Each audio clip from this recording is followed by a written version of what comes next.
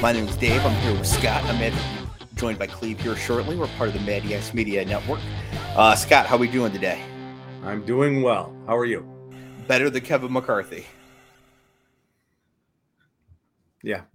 Although that is generally the case. So while we wait for Cleve here, I don't know if you were following what happened here today, but Kevin McCarthy got fired as Speaker of the House. First time this ever happened in American history. It's amazing. But if anybody had paid attention to how he acquired said job, it was just a matter of time. Yes. You know, he agreed to a lot of things that he probably was never going to live up to simply because of a Biden presidency and Democrats controlling the Senate, so to speak. He was never going to live up to the terms that got him the speakership anyway. So yeah, it's so interesting to me that there's a person who can be so disliked by everybody. You know, like it's such a polarized world. He couldn't count on Democrats to save him when the alternative to him is going to be who knows who. So that's the big thing. Like, you know, for us, you know, we look at it and think it's crazy. And McCarthy kind of gets what he had coming to him. And I have not laughed, but kind of multiple times when I've heard Republicans, and I'm talking about like the lunatic fringe side of things, talking about how he lies too much and he's untrustworthy. And it's like, man, like, wow. But it you know, we're just wondering what happens going forward. There's a potential for it to be a lot worse. Well, you know? I don't know that the next Speaker of the House can necessarily be worse because they might be like a worse human being, but they're going to be just as largely ineffective. I mean, Kevin McCarthy could have just brought the budget bill that passed the Senate to the House floor. It would have passed. There would have been no discussion of the shutdown or whatever. But he didn't want to because he's actually part of the lunatic fringe himself. He's just not as lunatic-ish. And so, you know, I don't think for me, like for the next, while this Congress is in session, it doesn't matter who the Speaker of the House is over there because they're not going to get somebody competent. And they're all crazy. Yeah, but that's my concern is that it's just gridlock and that nothing happens. So, you know, the things that have been happening, you know, aid to Ukraine and all these other things, that could be, I would imagine that there has to be a touch of concern right now about what happens there. I don't know. Maybe that's, you know, fear-based thinking. I don't know, you know, how they would get around the House, but gridlock is not a good thing. If Donald Trump and Matt Gaetz told Kevin McCarthy that there'd be no more aid for Ukraine, there'd be no more aid for Ukraine. Right. The only thing he didn't want to do was shut down the government. Yeah. Right. And have them obviously take a bath for it because it's clearly their fault. Right. Yeah. But which he's right about. But if they said no more, if he would do it too. Like, I don't think he's John Boehner. I don't think he's a normal person who just happens to be an asshole I disagree with in this role. I think he's also a lunatic, crazy person. He's just slightly less crazy than the absolute clown show. And so he doesn't quite come off as bad. But I mean, I'm sure if we just heard like Kevin McCarthy's interpersonal thoughts, they're insane. Yes, I would imagine. And you know, you're right. It's amazing to hear Andy Biggs and Matt Gaetz and some of these other guys talk about how he's unreliable and untrustworthy. And it's like, you know, wow. I mean, and it sounds like he is, you know, I mean, I saw what he said Sunday about Democrats. Yeah. Ridiculous. Yeah. Like you need them. Like how, like some of this is like, if you play stupid games, you're going to potentially win stupid prizes. That's a Taylor Swift lyric. Is it? It is. Didn't know that. Our first one in. Yeah, obviously it's not her saying, it's around before her, but it is a Taylor Swift lyric. Good job. Okay. Who knew? Yeah. So Yeah, a song called Miss Americana and the Heartbreak Prince. Now, I'm clearly the Heartbreak Prince. So the question is, are you or Cleve Miss Americana? No. No. Nope. Okay. Yeah, I just want to touch on that a little bit because it's unprecedented. Yeah. But as I was thinking, like, as I was watching it, being Speaker of the House for this Republican caucus strikes me as being like the head coach of the Dallas Cowboys. Like, you're kind of in charge, but you're not really, and you can really get fired by the real power any second. Yes, and that's a really good analogy too, because the egos and the sort of the power, the want for control and power, I imagine it has to be insane.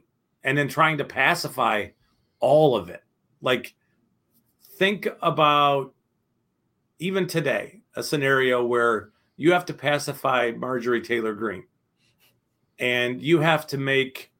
I saw Jim Jordan speaking on his behalf, and I thought, I wonder. I mean, what's the story there? You know, like, really? You know, like. Well, yeah, McCarthy agreed to his stupid weaponization of government panel. Okay, but what did they get out of that? Just having it. Nothing. He gets the chair committee. I mean, okay, you know, but like, so the other thing, it's so embarrassing. It's more embarrassing for them, but like as a country, it's embarrassing. Yeah, but it's really embarrassing for them because like there's no single person they can nominate next that's going to get a majority of the votes. Well, so that's kind of like, I wonder about that. Like, you have a small group who I think are now going to get entrenched because they've seen what, you know, like Matt Gaetz has got to be, you know, feeling like he's on the clouds right now. Look what he did. You know, I mean, he brought this up a couple days ago, and within a day and a half, I think what they need to vote on it within 2 days. And yeah, on the first time going through, he's out like that. That has to feel, he has to feel emboldened. And then there's a side of me that wonders, like, why is he doing this now? What's about to drop on him? You know? Yeah. I don't know. The only other solution I can see is that the 5 Republicans who just got in from New York, who made it in because of the stupid self-gerrymander New York did to itself, who are going to get absolutely trucked when they get new maps or this upcoming election when Joe Biden's on the ballot again. They could just switch parties. Right? In their districts, it probably doesn't matter all that much. They can just switch parties and then put Hakeem Jeffries as the speaker. Have you met a New Yorker, Dave? Seriously? Yeah. Like, have you been to Long Island? I have. Do you think some of these real right-wing Long Islanders or you know, upstate New Yorkers are really going to do that? I think that for a lot of these folks, being in Congress is the most important thing. Not legislating, not governing, not the country. And those 5 New Yorkers who just won after this nonsense with Joe Biden on the ballot against Trump are going to lose. They are. Yes. In 2024. Yeah. If they have a D next to their name, maybe they win. It's the Joe Manchin thing, but the other way. Yeah. I didn't think about that. And that's an interesting thought. Right. Like, and then they can just be like the conservative bloc within the Democratic caucus that blocks what they think is the absolute crazy fringe on the left. Yeah, holding the progressives at bay. Yeah. Right, exactly. Yeah. So like I'll hate them, but Hakeem Jeffries will be speaker. So yeah. And we can resume the 1-6 investigations. So yeah, so that'd be very interesting. All right. Moving on to football here. For listeners who don't know, Scott and I are both fans of the Detroit Lions. The Detroit Lions went into Lambeau and trucked the Packers 34-20 last Thursday night. Now, this is a game the Lions absolutely dominated. It was not as close as the 14-point final score indicates. I am not taking the L on David Montgomery, but he had a very good game. Yeah. And his role in the offense, it's very clear why he is a good fit for what they want to do. Yeah. Yeah. Do you now? You're younger than I am. But, significantly, yes. Well, thanks. I didn't think I was going to get kicked in the balls, but here we are. I don't remember a half. Now, pull me off the ledge if you think I'm out of line here, whatever. I don't remember a half of football, especially like in that first half. I don't remember the Lions dominating a team like that on the road in prime time like that.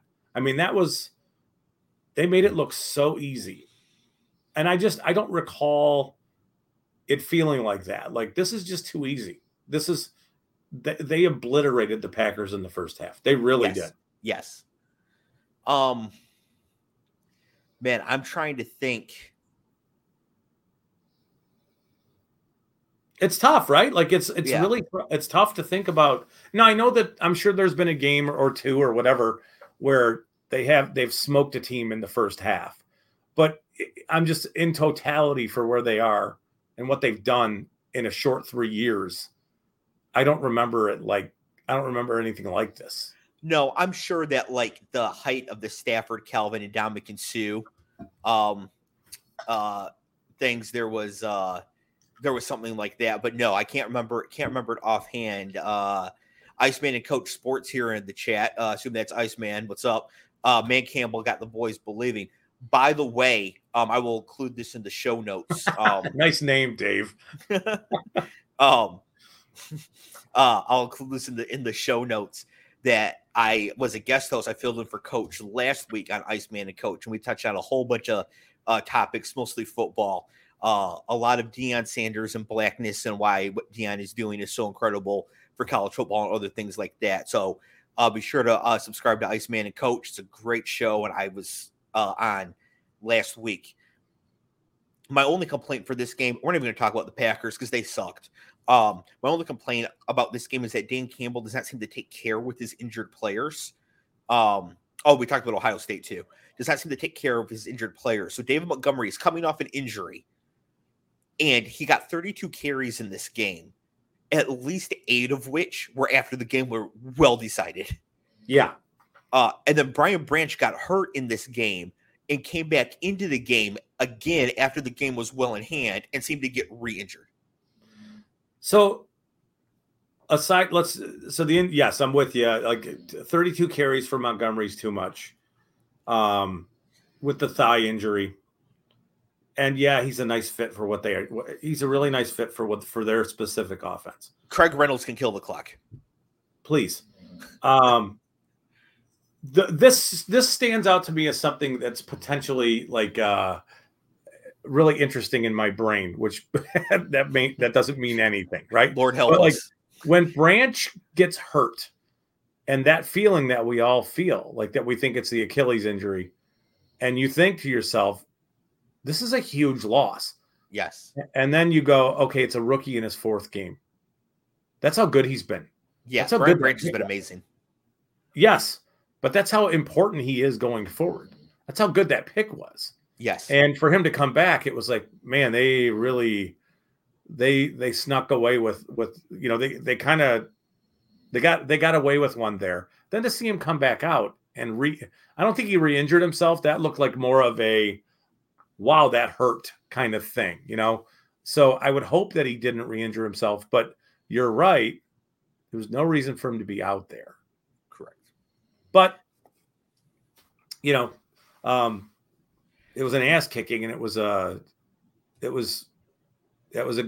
one for if you're a Lions fan. Yeah. No, during the game, I texted Scott and I said, "Whose ass do they have to kick down to the Lions facility to stop this from happening?" And he said, "Dan Campbell." So I guess it's going to keep happening. Good luck. Because I'm not squaring up on Dan Campbell. You should not. Not even as a content play. Not even to film it and make a YouTube short. We are not squaring up on Dan Campbell. Well, it would be a YouTube short for sure. 3 seconds. All right, the next game was a game in London. Scott, how much of this game did you see? A donut. Right. So I saw only a few snaps of this game, went to the local art fair instead. So I'll reiterate what I said in the preseason. There's no reason this game cannot be played prime time in London in the 1 o'clock window here and just be on Red Zone. Okay. The fact that it's in London doesn't mean it's have its own time slot to watch. The fact that it's in London isn't unique or interesting to those of us watching from over here. Unless they're playing like on the grounds of Buckingham Palace with the king watching. Like it doesn't matter. Like there's no like Sunday. And is there another one going Sunday? Yeah, the Jaguars are staying over there and the Bills are going. Okay. So that one I'll watch because of the matchup, or at least I'll try to catch the end. I mean, it's a little more interesting, but Atlanta's fallen prey to a problem that I don't think there's a good answer for, but it's a problem, and it's this. You brought in Marcus Mariota last year. Desmond Ridder was on your bench. Desmond Ridder was kind of maxed out coming out of Cincinnati. I don't think he was going to grow much as a player. And he was probably ready to play and at least give you a look as to what he could look like at the NFL level. Mm-hmm. But now they're a year behind because they didn't give him starts. They gave him to Marcus Mariota. And we all, 100%, no offense, Marcus, but everybody knew where that was going to go. So now we're evaluating Desmond Ridder mode, and we already can see that it is just never going to work. No. And it's like, it would have been good for them to know that last offseason when they had a pretty early pick. Yeah. And maybe you get involved in some of this stuff, but especially with Drake London and Kyle Pitts and the weapons that they do have, and they're trying to use them, but their quarterback's just, it's not going to happen. So then there's a little bit of a dilemma there, because sometimes you do need to sit a quarterback and let him kind of figure it out, like Mahomes. Sometimes you need to play them, like with what's happening with Anthony Richardson right now. So I don't know that there's a good answer. I just know it's a problem. There's no way to prove this counterfactual, but I don't think Mahomes needed to sit. I just think there was no way to bench Alex Smith. He was too good. That's fair. That's fair. And in hindsight, they just stumbled into it. And, he probably would have done the same stuff. He did it in week 17 of that season. He looked ridiculous. But you know what I mean? Like, it's like, okay, do you play these early picks and really get a look at what you're seeing? And to me, I think you have to do it with the ones that you don't take super early. Like Ridder was not a really early pick. So right? I want to say Willis was not a really early pick. You need to know what you have. Jacksonville won this game 23-7. So this is another example where the Falcons are way behind from the start, and Arthur Smith again, who I think might still have a shot at winning Coach of the Year and also might be brain dead all at the same time. Did Wayne Fontes that is remarkable. Did Wayne Fontes ever win Coach of the Year? I can see that being like a similar thing. No idea. So I love sometimes the way you describe things is just perfect. That was perfect. So Kyle Pitts in this game has 2 catches for 21 yards. Jonnu Smith has 6 catches for 95 yards. Yeah. And you lose by 16 points. Yeah. I don't think Arthur Smith, he's obviously great at designing a run game. Yeah. There's no question about that. He designed it in Tennessee with Derrick Henry and them as an offensive coordinator.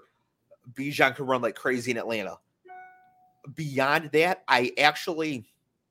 he might actually be a savant where all he can do is run games, but he can't tie his own shoes otherwise. So maybe he should be like a run game coordinator deferring to a offensive play caller. Yes. Or an offensive line coach, kind of. Yes. Yeah. Maybe, and I think that's fair for what he has done, because there are times when you do need to come from behind, and the Falcons are not capable of that with all their weapons. And the other thing about Jonnu Smith is, I think it's some of that stuff is because they're playing 12 and 13 personnel all the time. So there's, they have a lot of tight ends on the field. They just do. So if teams are bracketing Pitts and they're kind of double covering in some ways Drake London, somebody's open. The problem is that Kyle Pitts, despite having these lower numbers than Jonnu Smith on the year, still has a higher yards per route run, which means he's running for fewer routes than Jonnu Smith. Which is crazy. Yes. Yes. Now he just have a higher yards per route run. It's double. Like when you throw the ball to Kyle Pitts in a place where he can catch it, he's Mark Andrews. He's He's more than really that. good. Yes, he is. Yes, he is. Yeah. Throw him the ball. But no, we're going to feed Jonnu Smith. Correct. And lose by 16. Yeah. And I think Arthur Smith is just a coach who I obviously don't know him personally, and I don't know him outside of the context of his coaching, but he strikes me as being a very inflexible man. You can tell from his coaching style, the fact that he loves running the football, his stupid mustache. Like, many people told him to shave that. He looks ridiculous, but he won't. Like, he seems to be very stubborn and inflexible. And I think part of that inflexibility is he thinks my quarterback is garbage. I have to hide him. But when you're losing, like you could lose by 16 or by 50. It doesn't matter. Yeah. Right. Like you got to keep going for it. You got to keep trying. Yeah. Right. Like the Giants last night. Brian Daboll's a good coach. The Giants get killed last night. Daniel Jones gets sacked 10 times, throws awful picks because they have to keep trying to score. Sure. They could have turtled, give Matt Breida 49 carries and lost by 13. Sure. But what's the point there? Like you're losing your team. And that's going to end up what happens in Atlanta if they don't make a change with Ritter is they're going to we're going too long on this stuff, but they're going to lose their talent and they're just not going to play for him. Yeah. And and he might, so for me on some of this stuff is that I think it's reasonable and maybe rational to think that it's easy for us to talk about these things, how easy it is from like our perspective on, I don't know if it makes sense, but our perspective watching Red Zone from the couch or whatever. Mm-hmm. Oh, this is what I would have done there. It's never that easy. We're not in the room. We're not, there's so much that goes on. It's not that easy on a micro down to down sense for what sort of play to call or like what exactly to do. Yes. But some things like game theory decisions, fourth down can be obvious. When to go for two can be obvious. And macro things can be obvious. Like Desmond Ritter sucks. You should have looked at him last year. Now you don't know. Or you should have got Lamar Jackson when you had the chance. Or Desmond Ritter sucks and we shouldn't give him a chance. Right. Because we've seen him in practice all year. Right. And we're trying to hit the lottery with him. So let's give him a year. And it's like, no. You should have given him, 8 games last year. Right. The Titans should have done the same thing with Malik Willis last year. So that's kind of where I'm at with that whole thing. Is like if you draft a quarterback not in the very early parts of round 1, and those guys are kind of a story unto themselves. The ones who that you draft a little bit later probably need to play right now, so you can move on from them and replace them. And it sounds awful, but I don't know that there's any other way to make that work. You don't want to be in quarterback purgatory with a below average replacement level player. I don't know if that makes sense, but that makes perfect sense.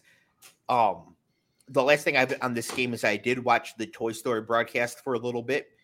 It was interesting, but the novelty wore off real fast. Yeah, I bet. That's what I heard too. It was a little much. Yes, and so the only interesting thing was they had Slinky Dog as the chains on the sideline. Mm-hmm. And if you got a penalty, he did this like butt wiggle backwards and then slinked back. That's what the only thing that was interesting. Also, they gave Booger McFarland like such a giant head. It felt a little racist. I mean, Booger McFarland does have a giant dome, but it felt a little caricature-ish. But okay. But other I didn't see any of that either. So yeah, he didn't complain about it, so it probably wasn't that bad. But when I saw it, I was like, that's sketchy. Miami at Buffalo. Buffalo wins 48-20, an absolute demolition by Buffalo. Josh Allen, 21 of 25, 320 yards, 4 touchdowns, no picks, 4 carries for 17 yards, and another touchdown. 5 on the day for Josh Allen. Steph Diggs, 6 catches, 120 yards, and 3 touchdowns. Yeah, pretty nice day for Buffalo all around. So I had a note here for Cleve, because after week 1, Cleve was, talking a little reckless about Josh Allen. I'm going to say it here for the audience, even though Cleve isn't here, and say, this is why I say never to overreact when quarterbacks have a long track record of success, but struggle for a game or even 3. Josh Allen is him, full stop. Sure. I mean, it's kind of he is really, really good. The injury last year seemed to have a large effect on his short-term success, but it was interesting because Tyreek Hill, he shouldn't be saying this kind of stuff after games because it matters, but he was talking about how he didn't feel like the Dolphins had much of a chance in that game because the Bills decided they were going to just take away the speed by playing two really high safeties. Mm-hmm. And it absolutely rattled Miami's offense, kind of throttled them in some ways. I don't remember a real big play that they made other than the Achane run. Yeah. Right. But like, you don't want to be telling people this is how this team stopped us. Don't do that. Like, and maybe other teams don't have the personnel to do it anyway. And it's meaningless complaining about stuff, but like, the Bills did a great job. And I don't know if you saw when McDaniel and McDermott came to the midfield to shake hands and what McDaniel told him. No, he's just like, it's so impressive what you did. Like, it was incredible watching your defense play today. I love McDaniel. I think he's just so authentic. Yeah. There's just something about him, but I mean, it was just an ass kicking. It really was. Diggs and Allen get right. That all is good in the world. Things are good.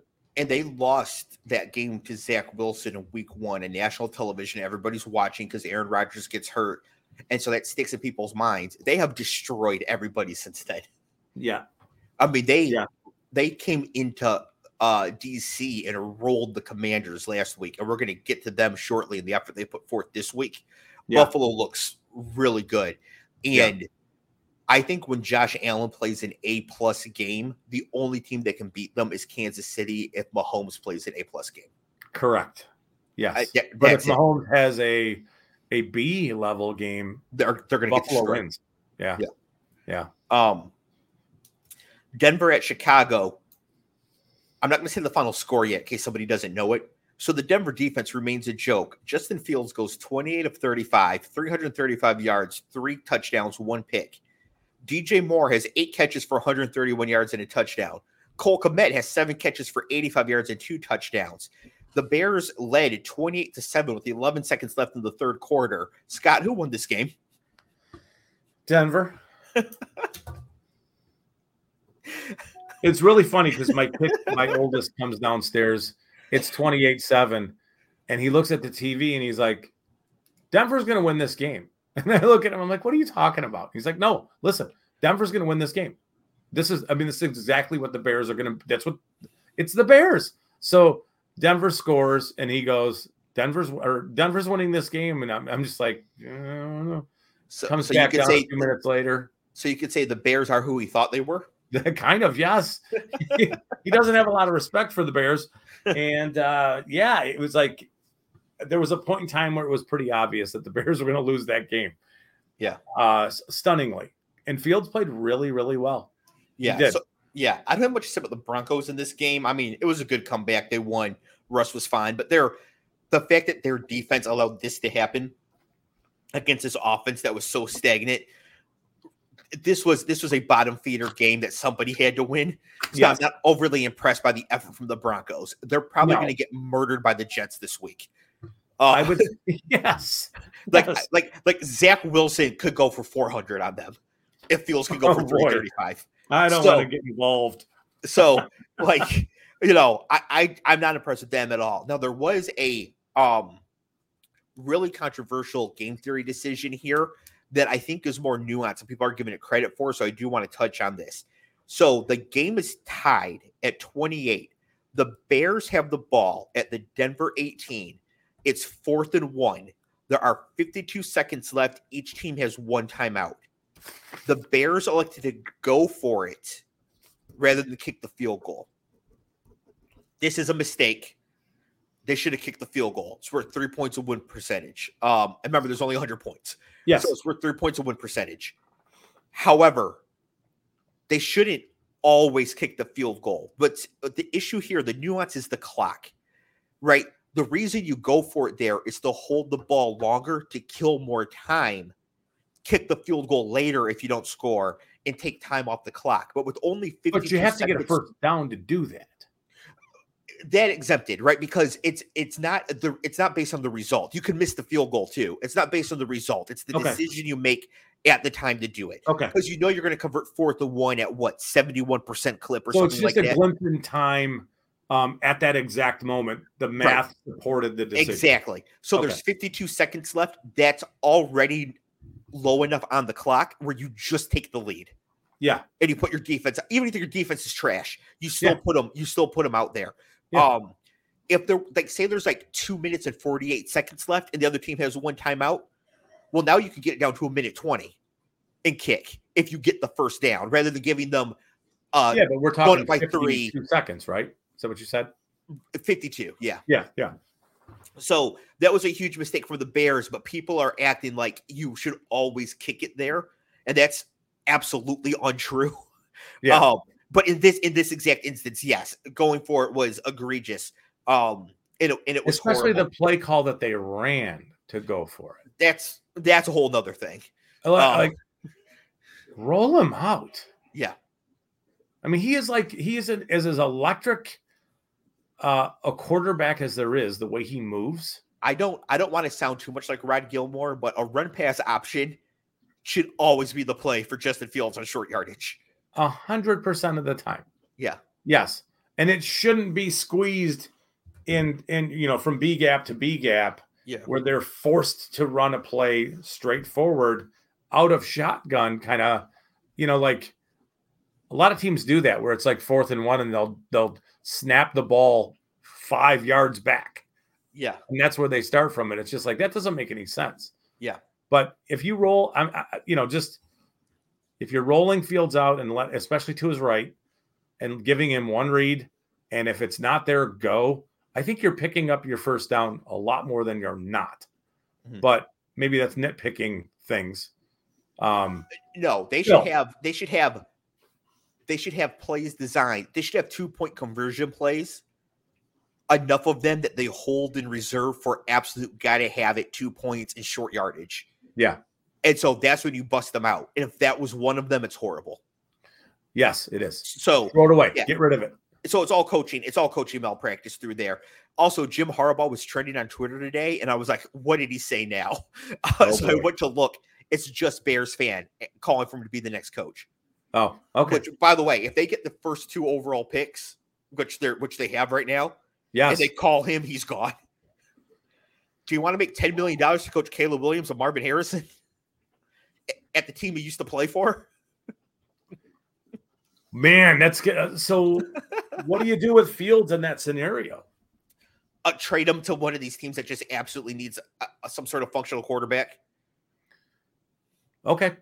Yeah.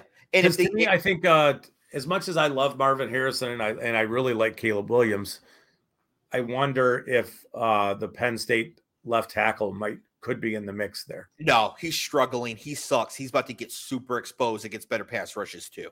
He does not suck. No, to be fair, he is an elite prospect. Yes, he's an elite prospect, but he's not good right now.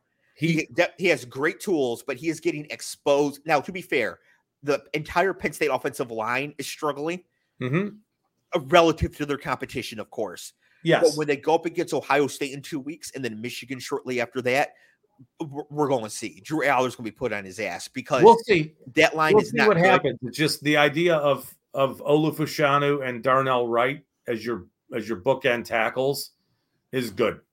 That's like long-term good. It is. So maybe Fashanu would need to take, this is getting way too nerdy to draft Twitter, would have to take huge leaps to be considered a plug-and-play starter that high. Like, he is not Jonathan Ogden. He is not Tony Baselli. No. Right? So nobody's significantly better than anything they have. Yes, but Marvin Harrison Jr. is, in my mind, is Julio Jones, but faster. Okay, that's fine. So obviously you take that first pick. No, you take them both. Okay. You take them both. I mean, imagine trading out of Caleb Williams. Imagine. Yeah. I mean. Yeah. No, I mean, it makes sense. What you're saying makes sense. It's just this is the debate. Like, what's the best way to build this thing? Yeah. Do we implode it, or give Fields some protection and an elite receiver with DJ Moore? Ola Fashanu has more business being the next Speaker of the House than he does being drafted ahead of Caleb Williams and Marvin Harrison. Well, no, what I'm saying is that I'm not saying take Fashanu at 1 or 2. I'm saying trade, somewhere to where Fashanu would be a player you could pick and take Marvin Harrison at 2, kind of thing. Does that make sense? Yes, but no. Playing with fire. It's playing with fire. If the Lions did that, I would be, I would not be able to contain myself. Like during the live draft show, it's bad enough taking a running back at 12 that you give 9 touches to. Anyways, enough Penn State offensive line talk. Baltimore at Cleveland. Baltimore wins 28-3 in a game that we all knew was going to be won by Baltimore once Deshaun Watson was declared out. Yeah. Dorian Thompson-Robinson, shout out Bishop Gorman, Las Vegas. 19 of 36, 121 yards, no touchdowns, 3 picks. Clearly overwhelmed, overmatched, not ready, but he's the backup right now. So Cleveland had no shot. But their defense is still very good. And their defense got eviscerated by Baltimore. Lamar goes 15 of 19 for 186 and 2 with no picks, 9 carries, 27 yards, 2 more touchdowns, and once again looks super comfortable in this offense. He did. And it was nice to see Andrews get going again. Because that's sort of like, I mean, there was no Rashad Bateman in this game. There was no Beckham. And no Zay Flowers has been okay. Yeah. Maybe more than okay. Zay Flowers has been pretty good. Yeah. But their passing game is really Andrews and a rookie. Yeah. So for Lamar to be putting up these kind of numbers, it's impressive. Against that defense, that's a really good defense. Yeah.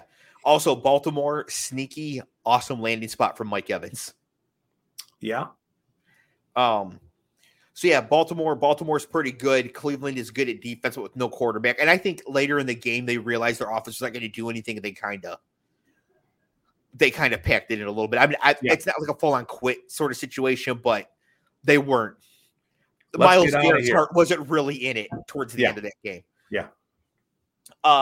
Cincinnati at Tennessee. Tennessee wins 27-3. The Bengals have scored the fewest offensive touchdowns in the league through 4 games, only 3. They are in serious trouble. Joe Burrow is obviously not right. So my question here for you, Scott, could the Bengals consider moving T. Higgins, shutting down Joe Burrow, and then going full mileage right for Marvin? Yeah. Can you imagine Burrow with Chase and Marvin Harrison? It'd be worth sacrificing a year. Yeah, absolutely it would be, because you're so far behind at this point, and there's no short-term sort of way out of this problem. There just isn't. Yeah. Outside of protecting Joe Burrow from himself, I don't think that there's any way to do this. I mean, the calf injury is lingering. He hurt it 2 weeks ago. He re-injured himself. He is not the kind of guy who's just going to sit. But it might need to be, hey, we're throwing you on long-term IR. You need 6 to 8 weeks, period. You're not playing. Mm-hmm. It's just how it is. And we're starting the ghost of AJ McCarron, kind of thing, where we are intending to lose football games. Go sign Carson Wentz. We have a mission to accomplish. Yeah. He'll get it done. Yeah, and the other thing too is that they have to pay Jamar Chase next offseason. I'm pretty sure. The Super draft, so yes. Yeah. So what you do is that you shut down Joe Burrow, you go in the tank, and you extend Chase now. You're like, you know what? We're gonna get this done, $40 million a year, whatever the going rate's gonna be. Yes, and we're gonna get this done for you right now. Recoup some draft capital. Yeah. I know you're pissed because you're not playing well this year, but here's your $40 million starting next year. You're already taken care of. There's no drama. You're good. Move T. Higgins for some draft capital. And just try to suck enough to get the first or second pick and get Marvin Harrison, because putting Marvin Harrison with Burrow and Chase would be almost like putting Justin Jefferson with Burrow and Chase at LSU. Yeah, it would be unfair. I mean, it really would be unfair. Yeah.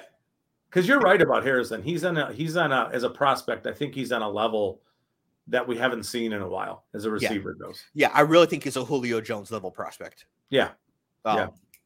So, yeah. All right. Nothing to say about Tennessee because they suck. They just happen to run into Cincinnati, who is struggling more. I mean, Derrick Henry threw a touchdown pass. That's kind of interesting, but he looked more alive in his legs in this game.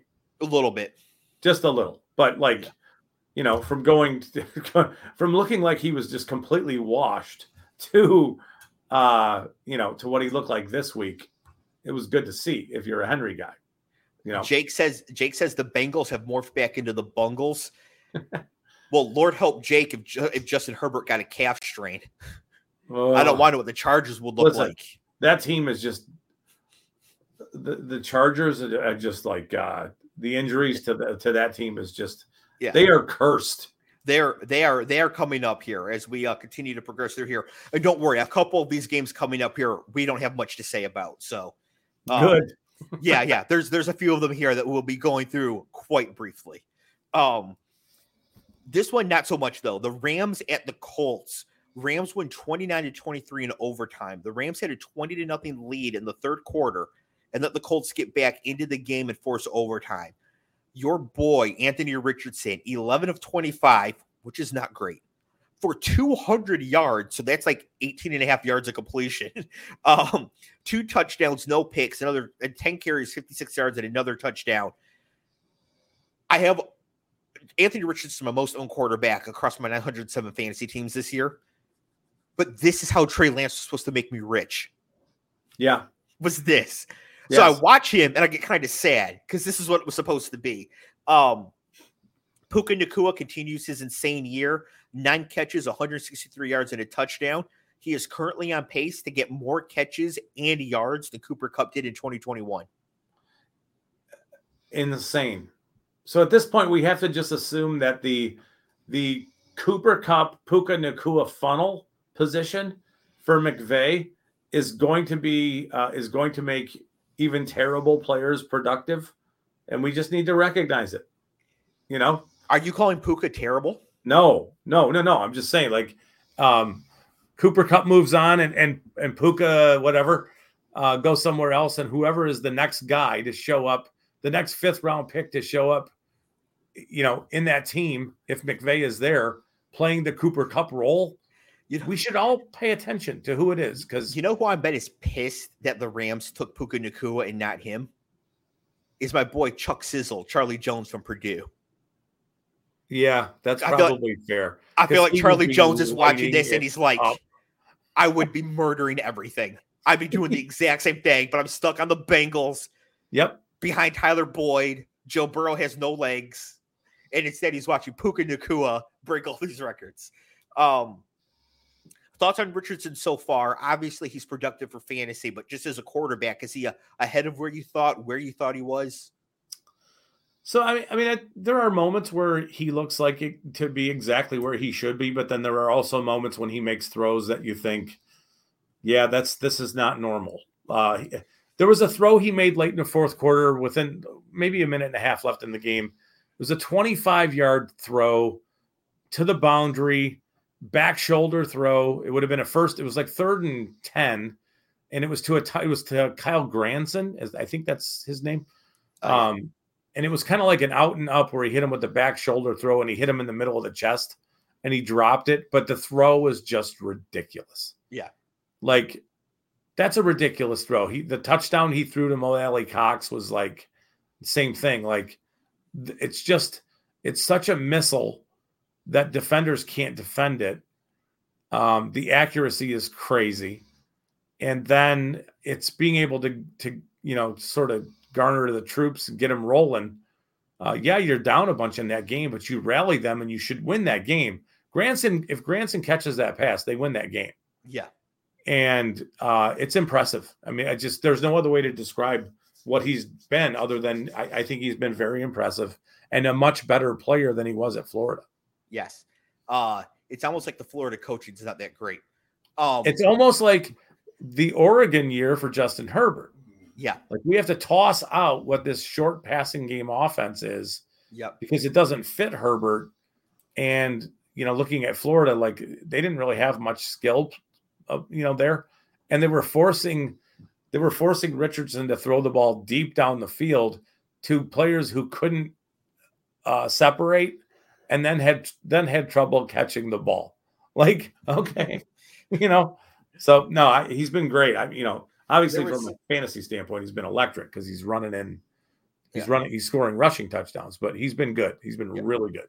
Second-year wide receiver, Alec Pierce, he had a catch in this game where, because Alec Pierce, he's skinny. He's not very big. And the ball hit him so hard, it looked that old SNL skit for the United Way where Peyton Manning's playing with the kids.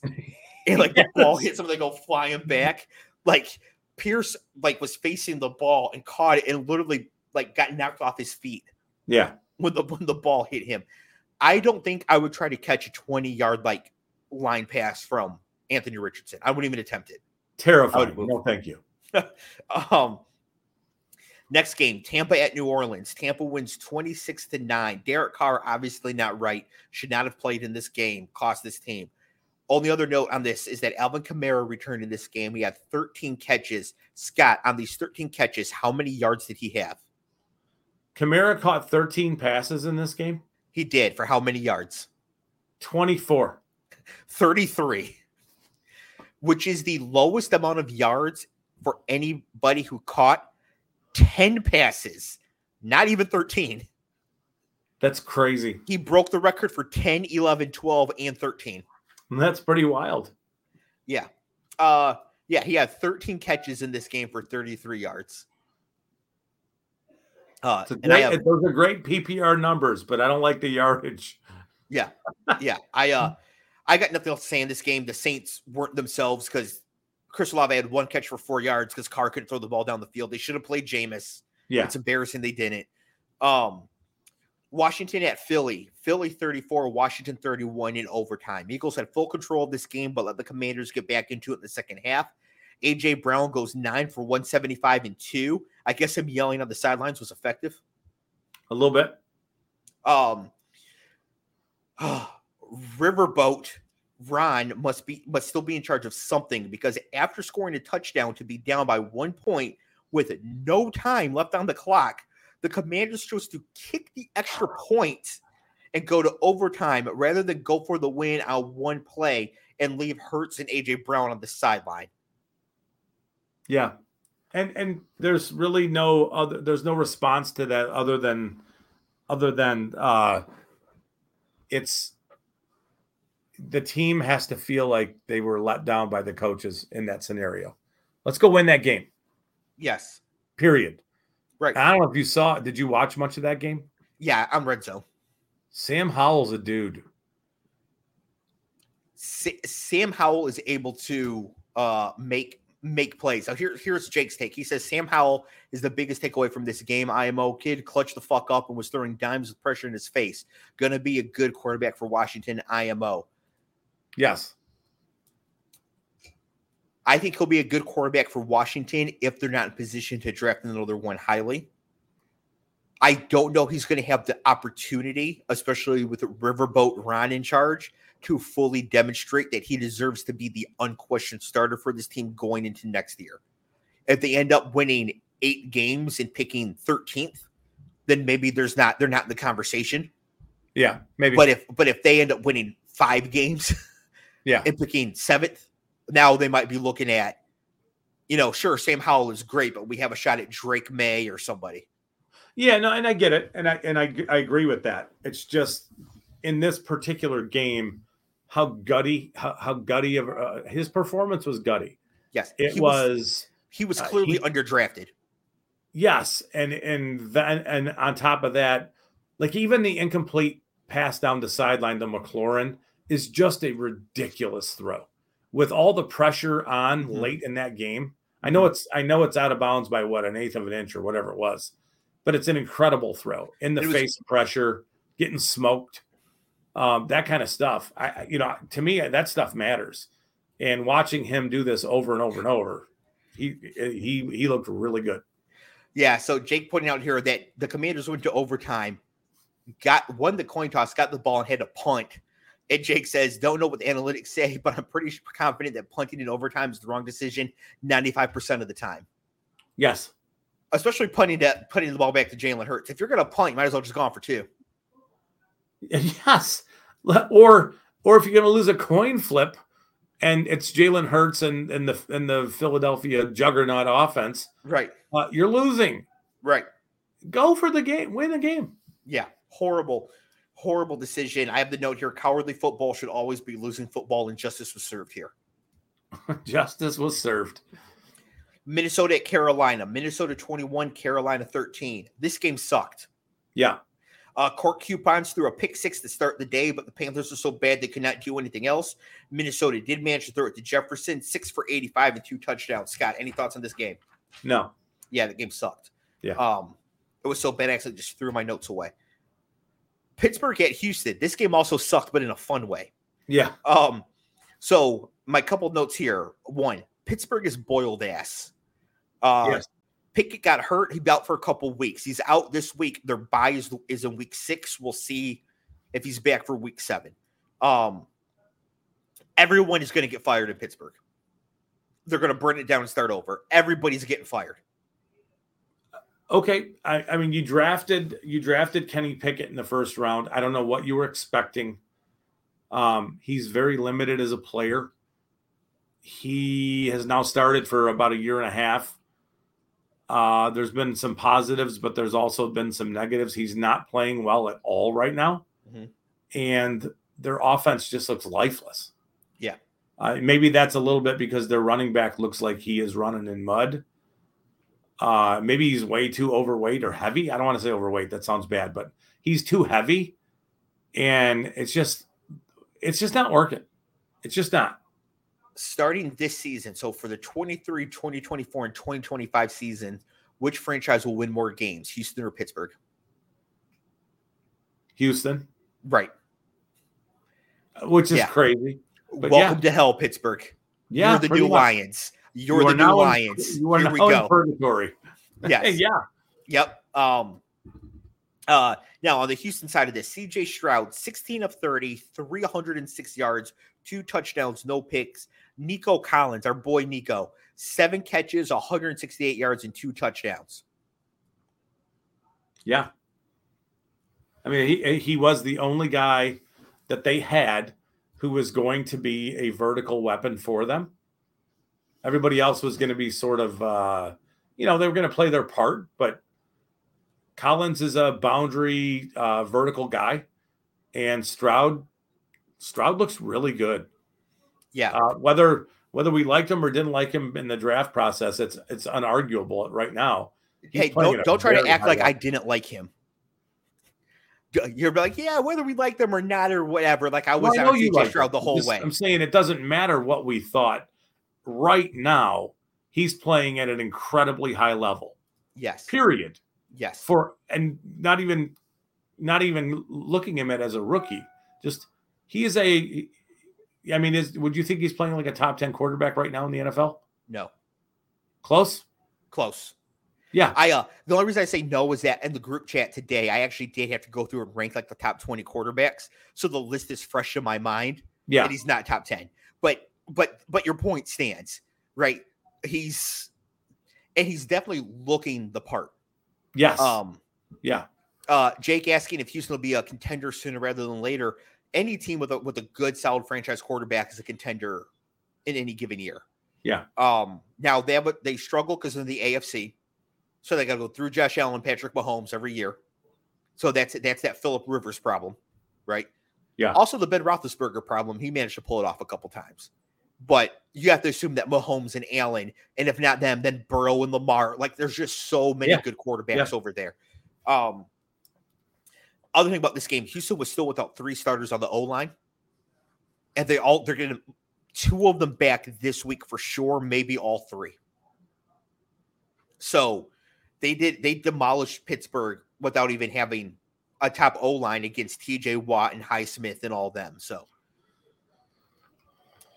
Las Vegas at Los Angeles. The Chargers win 24-17. Now, this game had a fourth down decision and other stuff like that, but to me, the only takeaway from this game were two things. Well, Khalil Mack had 6 sacks against Aiden O'Connell. A pretty good game. Yes. So the Raiders 3-4 fumbles. Yes, the Raiders had to start Aiden O'Connell, who sucked at Purdue, but whatever. And he got destroyed. If Jimmy G plays this game, the Raiders win by 7. That was my takeaway from this game watching it. Sorry, Jake, but if Jimmy G's playing, the Raiders win this game without much struggle.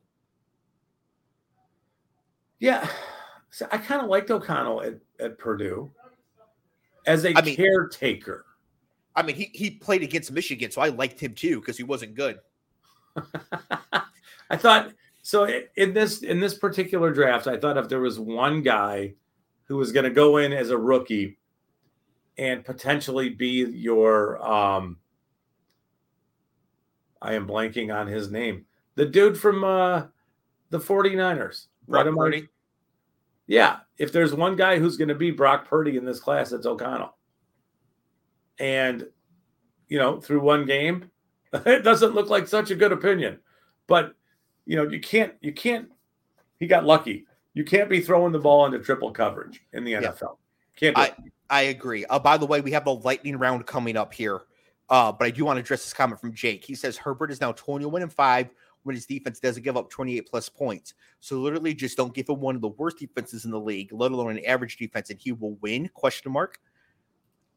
That is a great stat, but I want to see that stat for every starting quarterback, what their record is when the other team doesn't score 28 or more. I bet it's good for everybody. Maybe not 21-5, but we'd have to compare. Like, I bet Jared Goff looks pretty good too when the other team doesn't score more than 28, right? Like, you have to get like the Zach Wilson tier where that really starts to fall apart. Yeah. But I bet Dak Prescott's probably 32-3 when the other team doesn't score 28. So while that's an impressive stat, I bet it's true of kind of everybody and doesn't really say that much about Justin Herbert, even though Herbert is obviously awesome. I don't think it makes the point Jake is intending to make here. All right. Lightning round till we get to the primetime games. So New England at Dallas. Mac Jones threw one of the worst pick sixes I've ever seen. The Cowboys are good and the Patriots are ass. Any other thoughts? Nope. Okay. Arizona at San Francisco. Christian McCaffrey, 20 carries, 106 yards, 3 touchdowns, 7 catches, 71 yards, and a touchdown. The 49ers showing Dallas how to handle a weak and overmatched opponent. Scott, any other thoughts? I like the way that the Cardinals are playing for their new coach, both on offense and defense. They're playing hard. It's impressive. Moving on. Yeah. Okay. Kansas City at the Jets. Kansas City wins 23-20. Zach Wilson actually looked like a functional NFL quarterback. Yeah.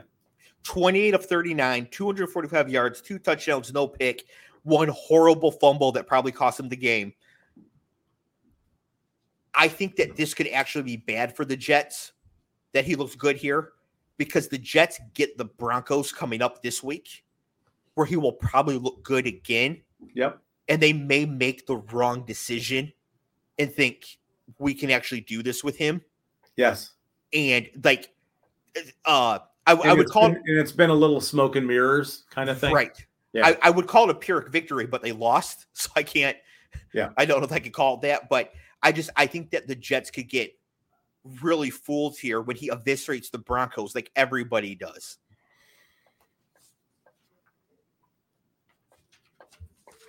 Last note here on this game, the Jets had a chance to win this game, but the ref show came along to ruin the end to another game.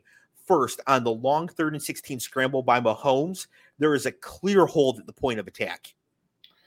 Yes, there is. And so, of course, you call it, now it's 3rd and 26 instead, right? Yeah. Later in the drive, Mahomes throws an awful interception, but got bailed out by a horrible defensive holding call against Sauce Gardner. It sure is great having poor officiating decide the end of games instead of the players. I got nothing to add. It's so true. Right. Like, and the holding on Sauce, it was a weak call, but you can at least make an argument for it. It's missing the holding at the point of attack. It's like amazing. The player who would tackle Mahomes is being held. Yes. And it's the only reason he was able to escape the pocket and make the run. That's it. Right. Just unbelievable. Taylor Swift was in attendance, along with Blake Lively, but also Ryan Reynolds and Hugh Jackman. So like Deadpool and Wolverine were there, so that was kind of cool. Is Taylor Swift appearing in like Deadpool 3 or something? Is that there's a rumor that she is going to play? Oh my God. Is Paul in the chat? Paul probably knows this. There's a rumor that she's going to play, I think. Oh, what's his character's name? The young female psychic, the blonde. Who I think can turn her skin to diamonds as well. So it's possibility that she's going to be in the movie, and that's why they're there. Well, yes. Also, she and Blake Lively are really good friends. Yeah. And then Blake Lively is married to Ryan Reynolds. Yep. So, like, it all does kind of make sense for why they would be there. Yeah. But I think, again, just like the earlier, I think having just the troupe of celebrities showing up to the games is good for the NFL. Oh, absolutely is. Yeah, for sure. Yeah. And you were the one dropping Taylor Swift lyrics earlier today, so that's cool. Unintentionally, but yeah. All right, Seattle at the Giants. Last game here. Seattle wins 24-3. How many times was Danny Dimes sacked in this game? 10? Yes. How many times did he fumble? Don't know. 3. How many times was he picked off? 3. 2. Super easy win for Seattle. Did not need to put forth much effort against one of the worst teams in the league. Yes, I said it. One of the worst teams in the league. And I'm feeling pretty good about my Commanders will finish ahead of the Giants take from the offseason. What happened? The Giants overperformed last year, did not improve in any meaningful way whatsoever, and are getting exposed, especially without Saquon Barkley to bail them out. Okay. That's all rational, that all makes sense. Oh, sorry. I'm quite literal. So if you were setting up for a joke, I apologize. Okay. I was legit asking it. Okay. Sometimes the answer doesn't make a ton of sense to me, but it's the answer. That answer totally, the fact that they overperformed last year would lead to exactly this. Right. And again, they also didn't improve. Right? Like, what improvements did they make in their pass rushing core, really? Like, Evan Neal doesn't look like a player who's emerging. No. You know what I mean? Kayvon Thibodeau has been super disappointing. He flashes, but he does, but not. You got to sustain that. Yeah. Okay, real quick. We're about to get out of here. I'd just like to take a quick preview of the next week. Thursday night's got Bears at Commanders. Appointment viewing?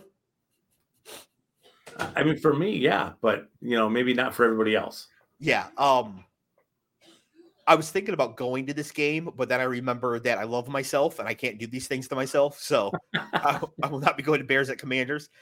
Jags at Bills in London, as previously mentioned. Saints at Patriots, Lord help us.